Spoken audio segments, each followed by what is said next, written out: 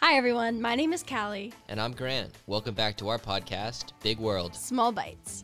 This week we're talking about how daunting climate change can seem. We understand the research regarding climate change can be scary and rather sad. It can make you want to sit in the shower and cry. That's dark.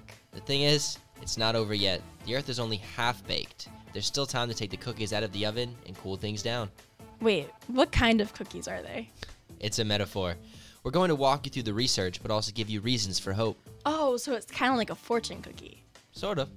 Either way, we hope you're hungry because we're going to be breaking down this big world into some small bites. All right, Callie, let's get into this kind of sad topic of climate change, the kind of daunting, scary, cry in the shower, as we mentioned, scenario. Why does it feel like these hurricanes are only getting worse? Experts point to climate change. In California's San Joaquin Valley, these are days of hard choices for farmers. The climate crisis means that we are making flooding less natural and more disastrous. Before we begin, I kind of want to give just a couple definitions of climate change so everybody listening at home can kind of think about the issue and really understand what we're talking about today. So starting off with the big guys, the IPCC, the Intergovernmental Panel on Climate Change, this sort of massive report talking about climate change, they define, along with the United Nations, I'm just going to read the definition and then we can break it down. They say that climate change refers to the long-term shifts in temperatures and weather patterns. These shifts may be natural, such as through variations in the solar cycle, but since the 1800s, human activities have been the main driver of climate change, primarily due to the burning of fossil fuels like coal, oil, and gas. And I'm sure some people at home have probably heard the term the Anthropocene or anthropogenic emissions. Yeah. Humans really influencing the climate. I think the main takeaway from that definition, I know it can sound rather confusing, is just that people are really driving climate change. People with their emissions, CO2 emissions, everything we do has an impact on the planet, from driving a car to going to work to turning on a stove has some type of emission. And again, to get to that sad point again, I think there's a really good quote from this book, The Uninhabitable Earth, which I know you and I have both checked out for a class before. But kind of describing the impact that people have on the planet, David Wallace Wells says about climate change that we think of it as slow, but it is unnervingly fast. We think of the technological change as necessary to avert it as fast arriving, but it is deceptively slow judged by how soon we need it. So just kind of jumping in, what do you think of that quote? I mean, I think that reflects the research in that book really well. If any of you have read that book, you know it's kind of depressing, but it's also really fascinating. I mean, he outlines all of the possible things that could happen, and they're all really bad. And so I think that quote really shows how the pace of change is really slow, but we need things to be changing really fast, which is daunting and scary and might make you cry in the shower sometimes. Don't we all just cry in the shower? But to get into some of those kind of daunting things that are happening, again, to get to the big guys over here, the United Nations and the IPCC report, some of the issues of climate change, which again, I'm sure a lot of the listeners at home have heard about, are drought. So with lack of water, you have damages to food production and human health. You have flooding, which can actually spread disease as well as damage ecosystems and infrastructure. Homes are flooding, cars in the water. We've all seen the pictures. Another really interesting problem that climate change has really done, especially in the western United States, deals with water and this idea of snowpacks. And for those who have never heard of the term, snowpack just involves water that kind of melts, and as water melts, the water kind of drains and flows down into reservoirs, into the ground, and for people to use. And because of climate change, there's less and less snow, so there's less water to melt and less water in general. And then finally, another example I'm sure a lot of people have heard about is ocean acidification with the coral reefs, the coral bleaching, all the little fish swimming through this kind of dead coral. It's very sad. It's really sad. Picture. It makes me cry. They're constantly crying in the shower in the ocean. Mm-hmm. But yeah, and then, I mean, looking to today, there's a bunch of examples of climate change. I know there's Hurricane Fiona in Puerto Rico, which a quote just from that disaster, which happened pretty recently, 90% of the region's major crops, plantains, has been lost due to the wind and torrential rains. And the kind of administrator of this study, he estimates that there are around 700 acres of plantains in the area, farmed by about a dozen growers. And because there's all these separate little plantains, many of the small farmers there are actually, their farms aren't big enough, so they don't get any crop insurance from the government. So kind of an issue we don't think about with climate change. Farmers are being impacted simply because they can't get insurance even as storms are hitting them. And I'm sure many people have also seen in the news very recently, we have Hurricane Ian, which is devastating Florida and other places as well as it's continuing. But now that I've made us all sad, depressed, and just upset about climate change, Callie, offer us some hope here. Right? Like, how can I do that? Yeah, exactly. It's rough. And it's hard when we're seeing it out there. Like, I just want to talk about for a second those impacts that you talked about, because we tend to think of these things as happening somewhere else because they are, or as not happening to us yet. But, drought in the west of the United States, the flooding in the south, like you said, from Hurricane Ian. And of course, it's very ethnocentric to think about ourselves first. But for many people, it doesn't matter if it's happening somewhere else until it's happening to them. And we're finally starting to see that. So maybe that will help people change their minds. I don't know if that's a reason for hope or not. But amid all this stuff that's going to continue to get worse, it can seem really bleak. So it might seem like hope is really, really useless to have. But actually, it doesn't lead to complacency like we might think. Like, we might think, okay, well, everything's going to be fine, so I don't have to do anything. But science actually shows us that fear and shame cause us to give up and shut down. It's not a driver for action. So hope is actually this thing that we need to try to cultivate despite everything really awful that's happening. So Elin Kelsey has this term called hope punk that I really like. Ooh, I like so the it's name. Yeah, Hope right. punk. It's very Yeah. interesting. So just like how punk tries to go against the kind of current norms and just do the thing you believe in, hope punk wants us to live in the way we know that we should, regardless of whether or not it's hopeless or not.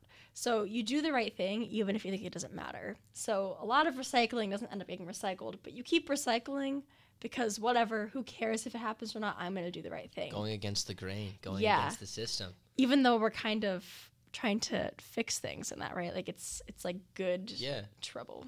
A sort of climate change emo phase in a way. Yes, exactly. So I think that thinking about it in that way, even if it is hopeless, who cares? Why don't we just try to keep going? And Kelsey also talks about the fact that climate doom is just as effective at creating inaction as climate denialism. So we think about how much denialism is run rampant. But, thinking about the future as hopeless is just as effective as making people not want to act. I think it's kind of become cooler now to be like a doomsdayer than to deny climate change, since it's so obvious that it's happening. But it's not cool. It's just as bad. And I think that one way we can try to cultivate this hope is through just creating a relationship with the natural world. I think we've talked a lot about that in some of our classes. I don't know if you have any ideas about that specifically. Yeah, just don't sit in the shower with your friends and all be sad, but grab each other, go for a walk outside, look at nature, realize that there's stuff worth saving, and not just being sad thinking that the world's going to end and that it's all over, that we can make an impact. Yeah, exactly. There are things worth saving. And I love this idea from Emily N. Johnston about loving a vanishing world. And she says that we have to love not just this vanishing world, but the many worlds we can still prevent from vanishing. So the idea of there's still things worth saving, she says, even if we could only save half the animals on the planet, those animals are worth saving. And we have to show up for them and love them just as we would anything else. So I think that bringing that love and that emotion into it isn't a negative. It's not something that's going to take away from the movement. It's something that's, I think, really going to strengthen the movement. Yeah, it's like we all have a part to play. Might as well play your part. Yeah, exactly. And I think we try to separate emotion from it because science is separated from emotion. That's its strength. But when people hear things without emotion, I think they have nothing to connect to. Yeah, no, definitely. And this is an issue we all can connect to in different ways that, we might not even know yet. And there's good ways that we're connected and bad ways. Like everyone's going to be touched by climate disaster, but also everyone lives on this planet together. Got real sappy. But it's a beautiful thing to think about. And I think collective action is really important too, since we are all in this together. And there's this idea of emergent strategy that Adrienne Maree Brown talks about, which is the idea that we can only learn to survive if we're in a community. So species survive in community. And emergent strategy shows us that, you know, all of this evolution adaptation that we do depends on authentic connections. And then when we have that connection, we can use that in times where we really need to be resilient. And she even says, you know, that we could love nature, we could connect, and we long for that connection. And I think that that's an avenue for hope, is connection to people and to the environment. To kind of build each other up and help each other out, as opposed to kind of just wallowing in the sadness that it's so easy to fall into. Yeah, because there are ways for us to connect and things for us to connect to, and there are still things to love, even in all of the difficult things that are happening. And go ahead. So to bring it into kind of like a cookie metaphor, it's almost if you see the cookies in the oven and you feel like they might be burned, but the sooner you get to them, the better they'll be. Or you could just be like, they're going to be burnt anyway, and leave them in the oven and just let the oven catch on fire. You know, I really hate to admit that was a really great metaphor. Thank you. Yeah, because slightly burnt cookies are better than no cookies. Exactly. That's really true. That's really true. And I think that kind of gets into the idea of storytelling. The idea that, you know, we see the world through stories, and those stories impact how we take action. And so thinking about culture, culture is a way for us to have power. We're connected to the land. If we start making stories about our connection to the land, those old ideas will only go away when we replace them with new ideas. So we all have something we can do. We have a reason to smile, have a reason to take climate action. Yes, exactly. I like it. I like it. Speaking of that then, I have some solutions for us, Callie. Oh, you do? Yeah, some things we can take, some positive news now that I've given us all these sad definitions of climate change and the disasters that follow. One really cool solution is from UC Berkeley, and the report's called the 2035 report. And essentially, the report looks to see what the United States specifically could do. And I like that it's the United States, because I think oftentimes the U.S. is kind of, they like to push the blame on other countries for climate change. Yeah, we love to distance ourselves from it and pretend like it's never going to happen to us. Even though we're such a large emitter historically, the largest emitter historically. Yeah, and the ones that are causing problems currently for many other nations and people. No, exactly. Yeah. So I really like that this study looks at the United States and kind of says, what can the U.S. do, almost as if it's its responsibility. Yeah. And essentially what it finds, and this is really cool, and I just want to read out a small little quote from the study. They write that by retaining existing hydropower and nuclear capacity, after accounting for planned retirement, so after putting some plans to rest, not building any more, just keeping the existing hydropower and nuclear that we have today, and much of the existing natural gas capacity, and then combining that with new battery storage, the United States would be sufficient or would be able to demand dependently, i.e. every hour of the year, with a 90% clean grid by 2035. Now granted, this is a rather rapid plan, but essentially it just states that just by keeping the infrastructure we have today and placing emphasis on renewables with some new battery storage, we really could make a drastic difference. Maybe we wouldn't be at 100%, but by 2035, to be at 90% renewable energy or a clean grid would be insane. That would be incredible. And I think we just love to talk about the fact that it's not possible. That we could never get enough renewable energy, or what happens when the sun isn't shining or the wind isn't blowing. But the technology's out there and it's being made by people that really care about these issues. And if we just put our minds to it, it would be possible. If we put that money, political power, it would happen. And we both know that, well, it's great to see big action from the federal government, as in like subsidies and all ways to put in solar and renewable energy. These changes can also occur at the local level. The study lists a bunch of different ways that we can reach this goal, and one major way is just by local municipalities making changes. Talk to your local borough or your local council, getting them to adopt renewable energy, or working with farmers to build solar.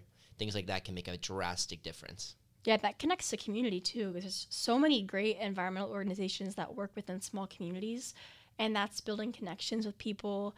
You kind of just become part of a really large network of people that care and people that have resources to help. No, absolutely. Absolutely. And I think we've all heard this idea, or at least some of us have heard this idea when it comes to climate change, around this idea of the tragedy of the commons. This idea that when there is a common pool resource, let's say like water or like land, or really with CO2 emissions, people often choose the easy way out, or it's easier to just do nothing. But I think the issue works both ways. Everybody kind of thinks, why should I do anything? Because it doesn't make a difference. But if everybody took those little steps and made those differences, large action would occur.